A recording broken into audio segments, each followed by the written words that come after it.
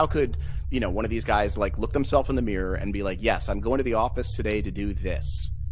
And to me, a part of it seems like, well, if it goes the way people fear, there'll be no accountability. I'm not going to have to answer to anybody about it. So let's go ahead. I'm not saying that's what they think, but here's one kind of game theoretic way of looking at it. So if I think it's going to happen, we cannot solve that problem, it's uncontrollable, and it will cause existential crises. Saying that will not give me any benefits because no one's going to be there to say, you were right. Do you think it is a fair statement to say that these guys, the guys at the head of these companies, are the most important humans who've ever lived? I mean, it really depends on how you measure importance, right? Are they replaceable? If they were gone, would anything change in the direction of this industry? Can they be replaced? Can Dario be replaced with his sister? I don't know. Seems like they kind of subject to those same incentives and profit. Most people, they become prominent in this field by first contributing to capabilities significantly and then saying, oh, this is very bad, we shouldn't have done that.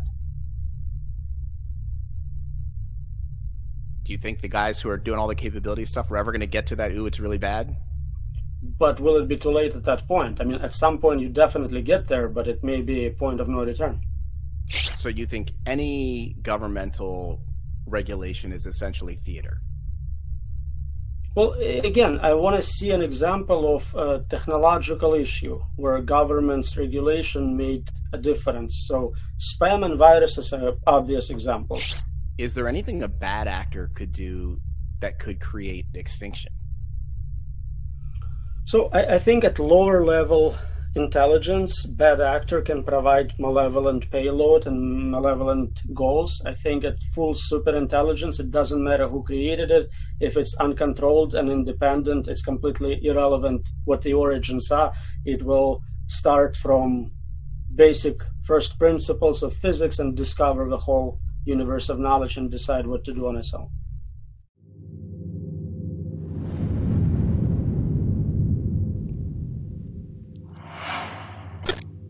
Welcome to For Humanity, an AI Safety Podcast, Episode 5, Roman Yampolskiy interview, Part 2. I'm John Sherman, your host. Thanks so much for joining me. This is the AI Safety Podcast for the general public. No tech background required. We're here today to talk about, as always, the greatest threat to humanity in our more than 100,000 years on the planet, the threat of human extinction from artificial intelligence. Today, we're going to have the second part of my interview with Dr. Roman Yampolskiy, who is the director of the Cybersecurity Laboratory at the University of Louisville and a renowned AI safety researcher. Today with Roman, we're going to talk about what is at the core of AI safety risk skepticism. We're going to talk about, would it make any difference if there were different people at the helm of the top AI companies? We're going to talk about what you and I should make of the fact that there is a pretty broad difference of opinion, even amongst the AI leaders themselves, about what is going to happen and what we should do about it. We'll talk about why journalism is failing miserably writ large to address AI safety. And we're going to talk about a drastic step the federal government could take to really make a big difference here. So here is the second part of my interview with Dr. Roman Yampolskiy. Do you think Sam Altman sleeps well at night? I don't want to comment on his sleeping patterns at all. That's fine. But do you think these guys ever, have these moments where they question themselves, or is it just this uber confidence of like, we're the ones that are meant to do this, so we're going to go do this? I honestly don't know. I'm not close friends with him, so it's hard for me to say anything. I know his public statements indicate that he knows about the dangers. He gives high probability to dangers. He takes them seriously given the investment in safety teams and super intelligence alignment teams and so on.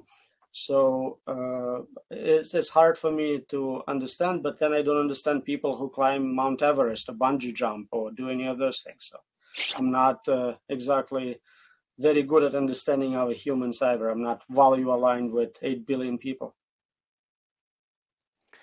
how many actual humans are making the most important decisions about these things? Like in my mind, it is 5, 10, 20, 30 people, 50 people that are like actual decision makers, who could say, you know what, we're going to switch from being 99-1 capabilities to safety to 50-50 or 60-40 or anything more reasonable than 99-1.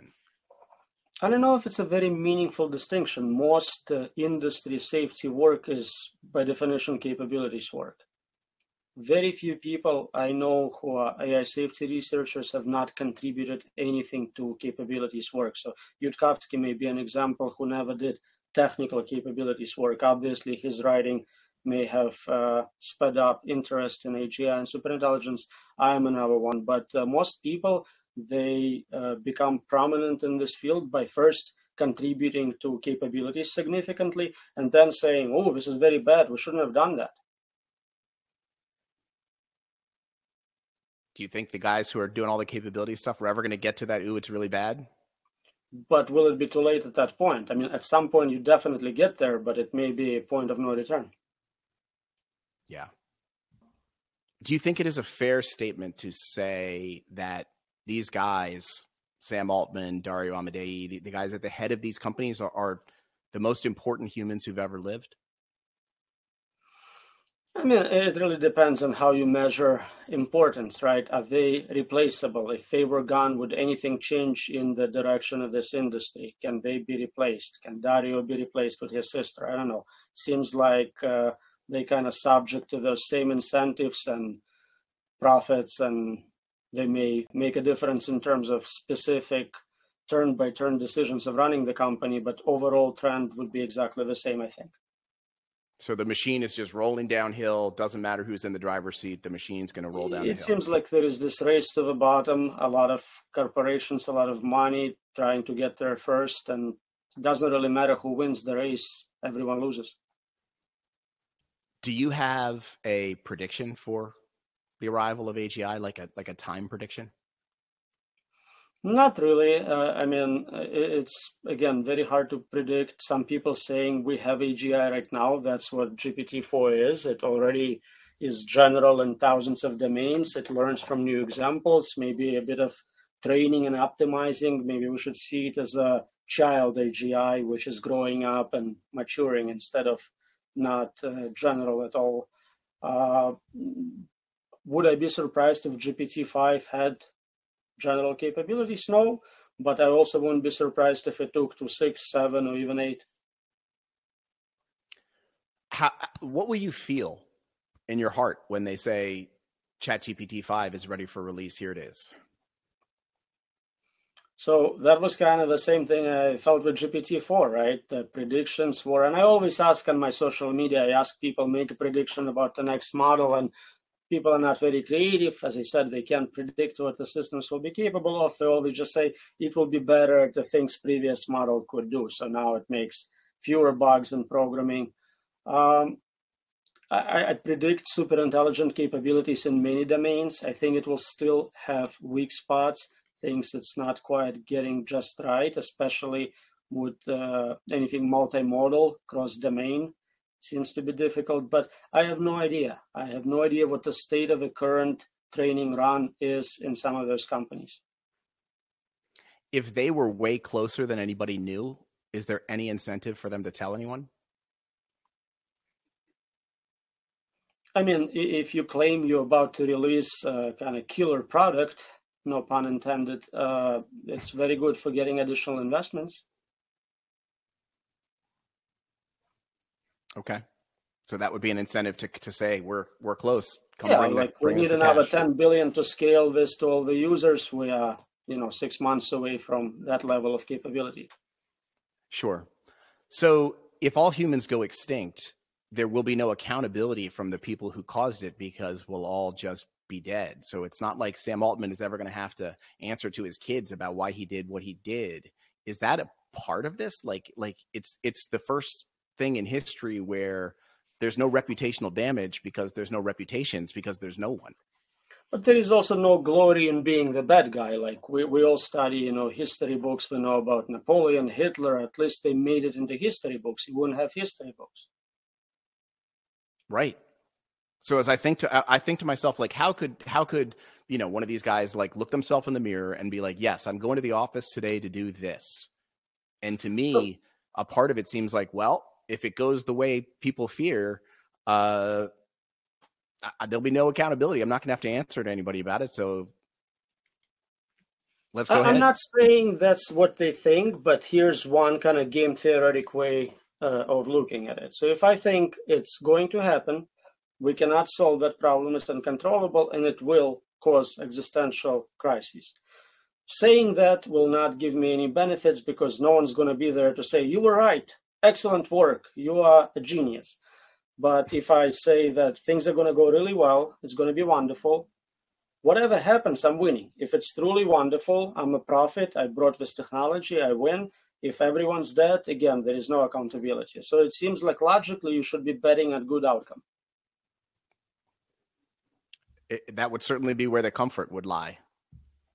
That would you would sleep better if you could lean into that percentage, certainly.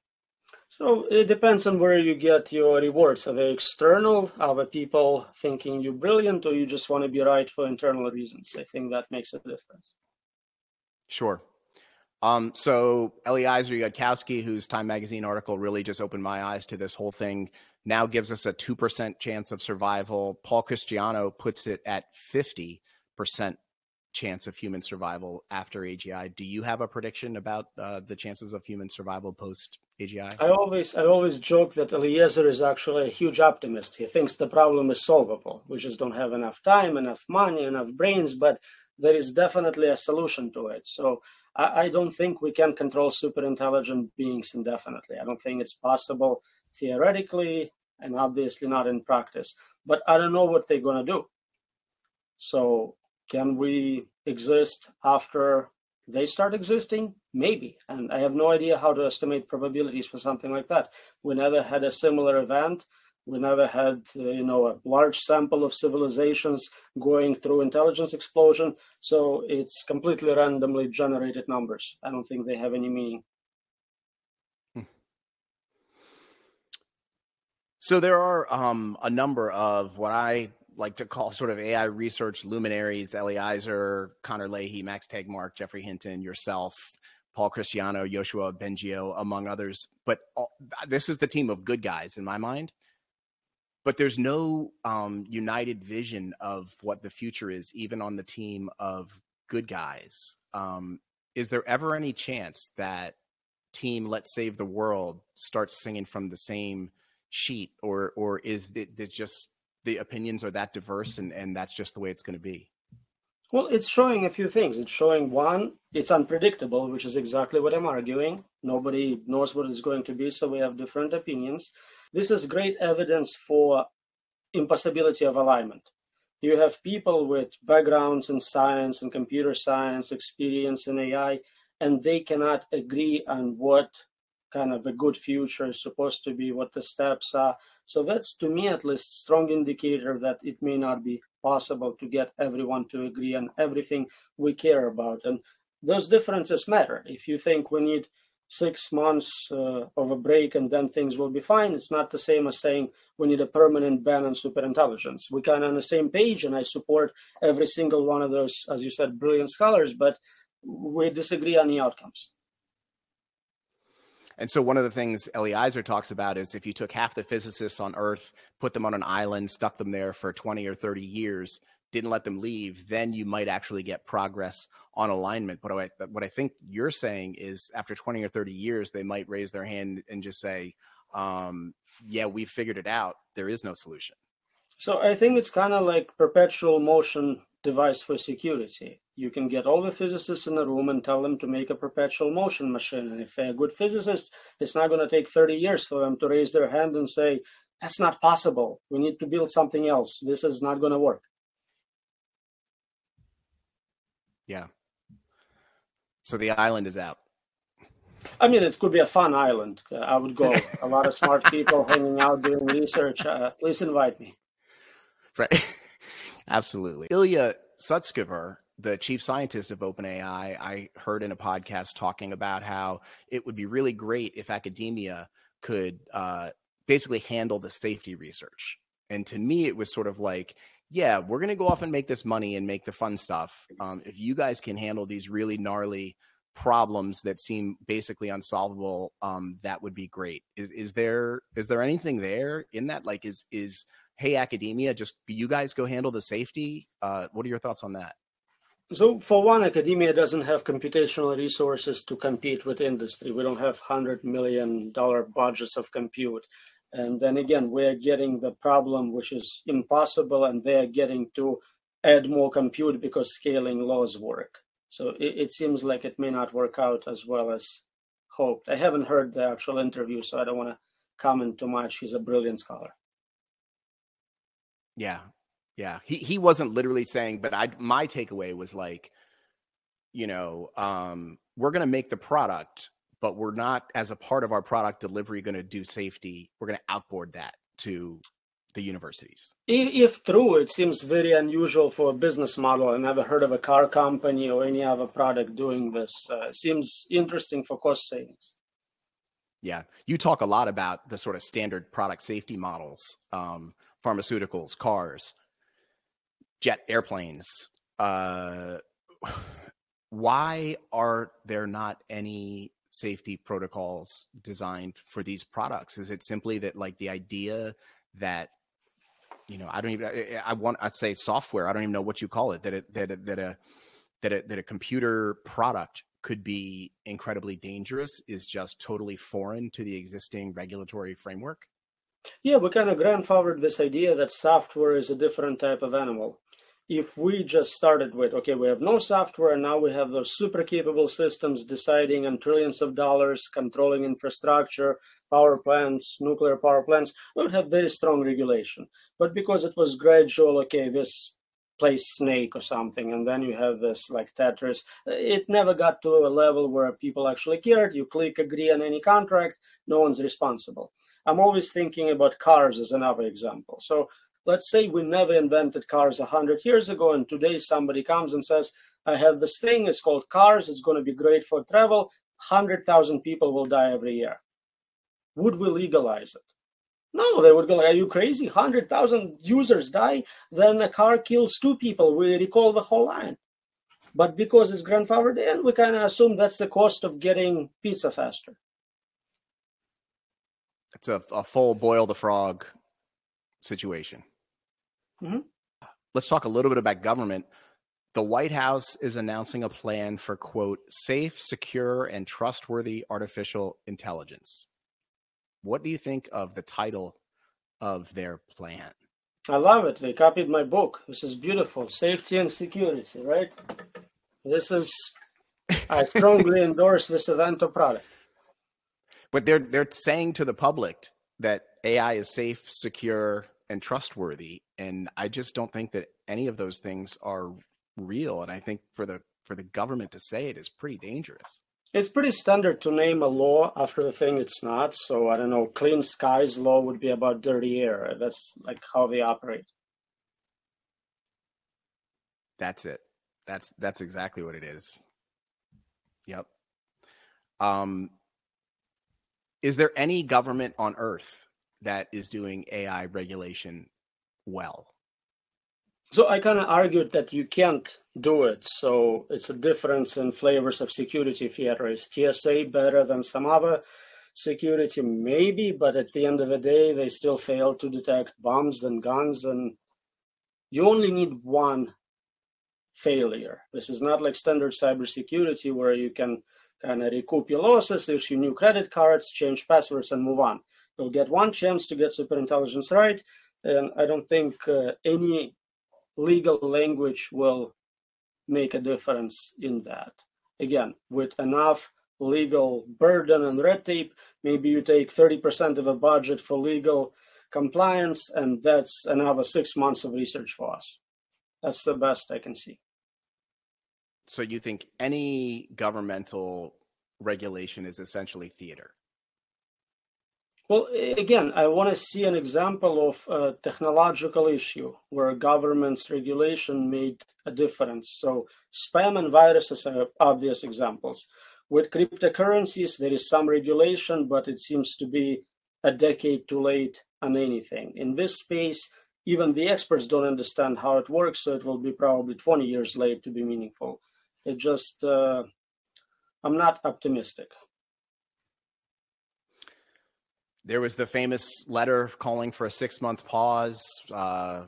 Everybody important in the field signed it, but it seemed like nobody really thought that it had a chance of actually doing anything. What do you draw from that experience, and you know, what is the point of saying, please stop me from doing something while I continue to go do it? So the mistake, first of all, was to ask for a specific time limit. You need a capabilities-based decision to continue. Then you can show me that you can explain how it works, predict what it's doing, verify certain properties XYZ, then you can go on. If we argue that those are impossible, you essentially have a ban introduced as a moratorium. They'll never get there, so they cannot do the next thing. That would make sense. Not that it can be enforced meaningfully. As I said, it gets easier and easier to bypass this set of rules, and monitoring is also impossible, but at least it would be meaningful. I'm not sure what 6 months buys. It's kind of standard cycle between models. So by default, they probably will not release GPT-5 right after GPT-4. There's a lot of discussion about bad actors, rogue actors. Is there anything a bad actor could do that could create extinction? So I think at lower level intelligence, bad actor can provide malevolent payload and malevolent goals. I think at full super intelligence, it doesn't matter who created it. If it's uncontrolled and independent, it's completely irrelevant what the origins are. It will start from basic first principles of physics and discover the whole universe of knowledge and decide what to do on its own. Mo Gaudat says that he thinks that superintelligence will be aligned with the core values of the universe, which he believes are abundance, and that we are currently operating under conditions of scarcity. Do you have any thoughts about that? About what the native identity or makeup of a superintelligence's values would be? So I never read the book. I obviously cannot comment on the book or thinking. From what I've seen, there are game theoretic reasons to think that what the systems will converge on are what we call Amahandra's drives. Things like preserving yourself, preserving your utility function, acquiring resources, basically evolution in its purest competition form taken to extreme. You want to become godlike creature in the universe. No matter what goals you decide to have, having this power, security, and resources will make it possible for you. So even if you don't agree on specific goal at this time, just for future, it's nice to have lots of money, good house, security. I'll figure out what to do with it later. That is not a good future for humans. It could be if the goal ends up being, make humans whatever we define as success, alignment, happiness, but we don't know how to get there. Yeah. Even amongst ourselves without AGI, we don't know how to align ourselves as a species. A lot of times we think something is going to make us happy, and then we get it, we realize it's actually miserable, and we are not happy at all. You tweeted recently, all papers published on how AI can harm people are now in the training set for LLMs. That sounds pretty grave to me. Can you explain it? I mean, I tweet a lot and I try to do kind of sit-down comedy, so not everything I post is scientific wisdom, but it is true, and it's kind of weird because all this times people ask, well, give us specific examples for how superintelligence will kill everyone.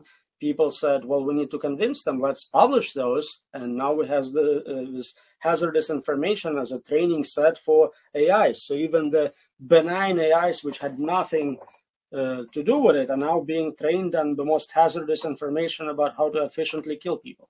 that seems like a bad idea. And obviously, at certain level of capability, it's going to ignore our suggestions and come up with its own approach to do that. But still, it's just kind of funny in a not so funny way. Yeah. It seems like we don't do a lot with AIs that would convince a future superintelligence that we as humans value human life very much.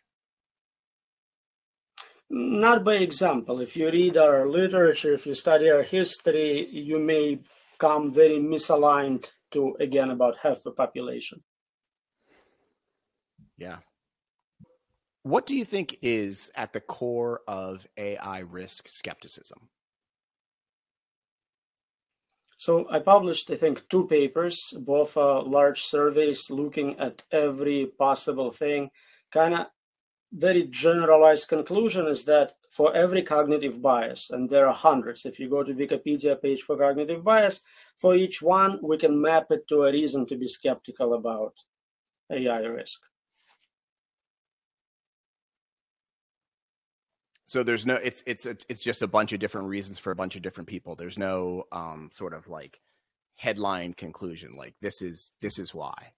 Right, it's just different types of mistakes in thinking. So sometimes it's as trivial as it's very hard for me to disagree with something I'm getting paid for to agree with.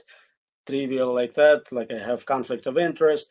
Sometimes it's, I don't know, you're looking at the wrong set of examples to determine risk of something. Okay, so I don't know, a turkey. I have not been killed today, yesterday, the day before. Certainly nothing will happen on Thanksgiving. It's just a projection of data forward, right? So again, I would look at the list of cognitive biases, not just top 10, but all of them, and see, do you see how that maps onto denying that very capable, very smart, completely alien systems could harm you? It's like if you have a turkey population who's never experienced Thanksgiving, their impressions of the world would be very different than the December turkeys. Exactly. I have a thought about climate change. I've been concerned about climate change for, almost my whole life. I am now no longer concerned with climate change at all. And the reason is, I think one of two things happen. AGI happens and it kills us all, or AGI happens and it solves climate change and builds this utopia. What do you think? So I made that argument many times. You can sort existential risks by timelines, and then the first one cancels out the rest if it happens. And superintelligence is kind of general problem solver. So if we get a friendly one, then it will help us with all the other issues. Also, sometimes for climate change, you just call it redistribution of good weather, and it appeases a lot of people. I've never heard it referred to like that, but I think you could have some success with that. So I used to be a journalist. I find that journalism is failing miserably, writ large as a whole, to effectively present these issues to the public. Do you agree? And if so, why do you think that is?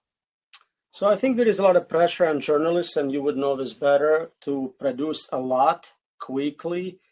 Clickbaity titles. The point is clicks. You don't care about quality. You don't care about anything. It's about what they see. And what I worked on for many years was very non-controversial computer science topics nobody cares about. And still, the journalists messed up the stories.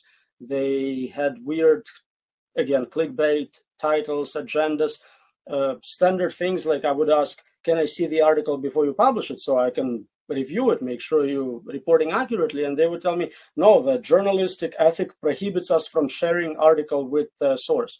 And it made no sense whatsoever. But from that, I realized how horrible it must be in politics, in controversial issues. If something completely benign gets messed up like that, what happens in, war situation and us versus them situation? So I have very little trust in journalism as a profession.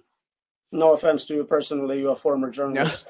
No, I quit. So Okay. No, I mean, there was a recent article in The Atlantic about Sam Altman.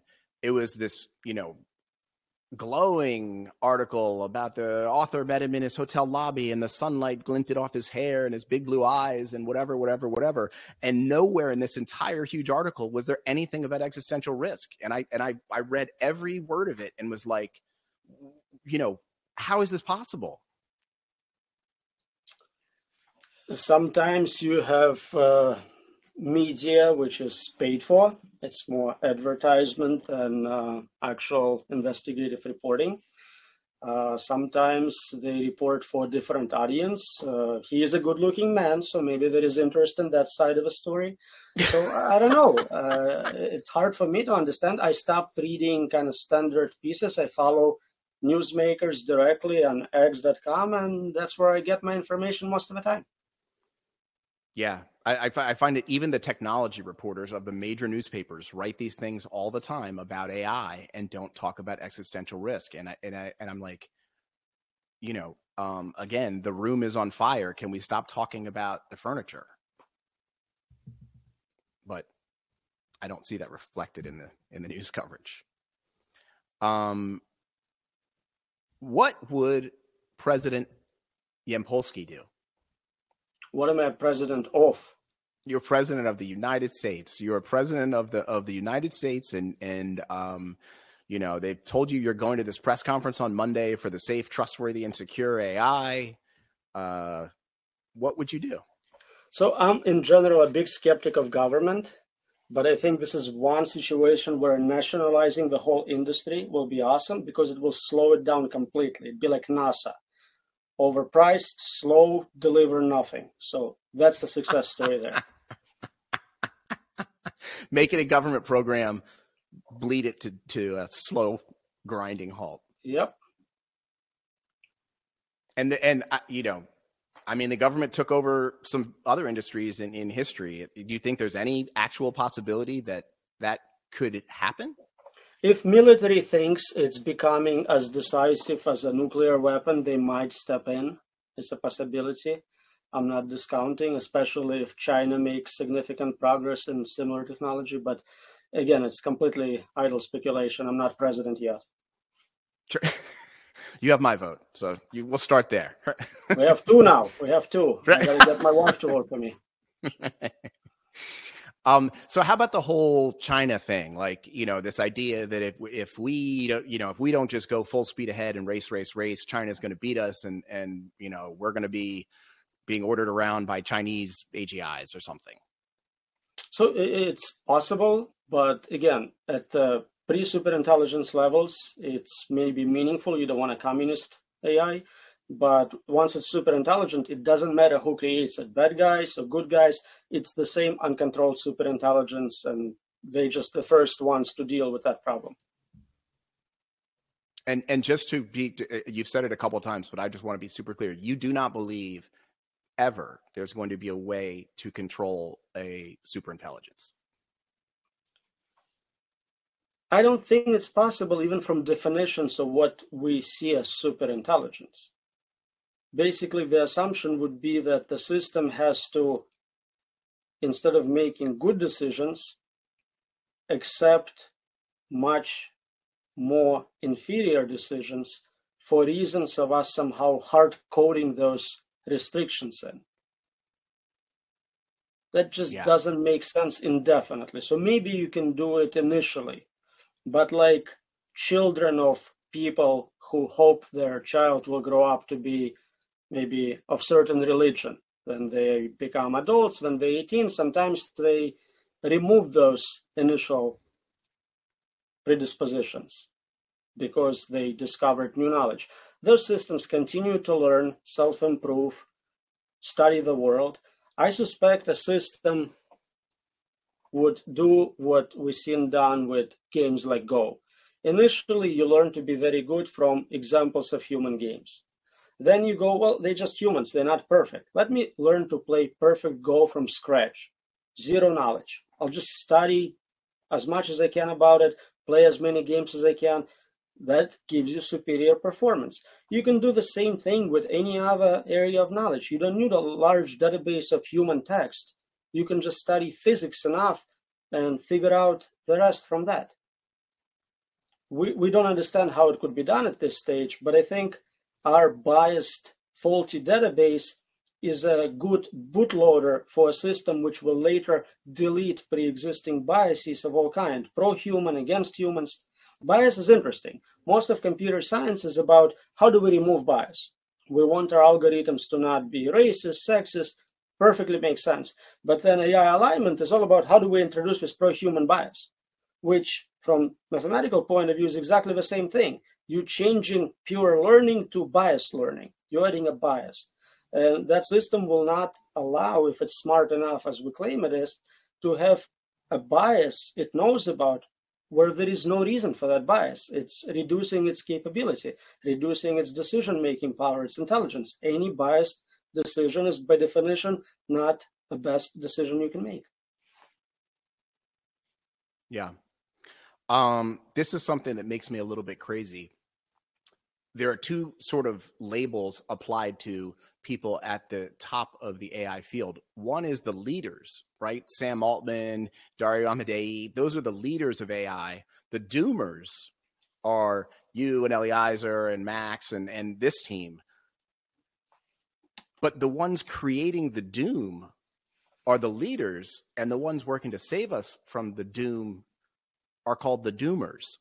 It seems like a total mislabeling and almost projection to say that the firemen racing to save the world from the fire are actually, they're the fire. Mm-hmm. What is that? So I never accepted those labels. I published my papers where I call about AI risk denialism, AI risk deniers. That's what they are. Same as with climate change, same with moon landing, you're denying facts. And more people are switching to the side where they recognize AI risk as a real consensus of not just AI safety community, but AI community. So give it a little time and we'll get proper labels. I like that label a lot. I'm going to run with that. AI deniers. They are not AI risk leaders. Denier, not AI denier. Risk deniers. AI denier says that we can never get to AGI. Those also exist. AI risk deniers. Not AI leaders, as they are commonly referred to. Leading us off the cliff. Other than being wrong, don't have a whole lot of hope and optimism, do you? I've been wrong a lot before.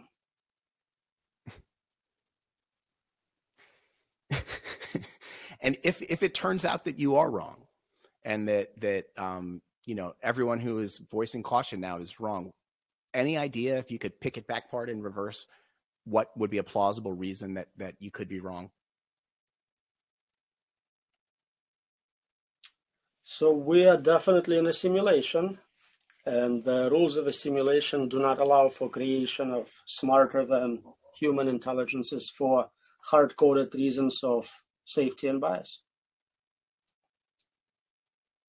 So if we are in a simulation, you think there's a hard ceiling that wouldn't allow this? It just would for safety reasons. You don't want us to create super intelligence which would take over the simulator's universe and cause havoc.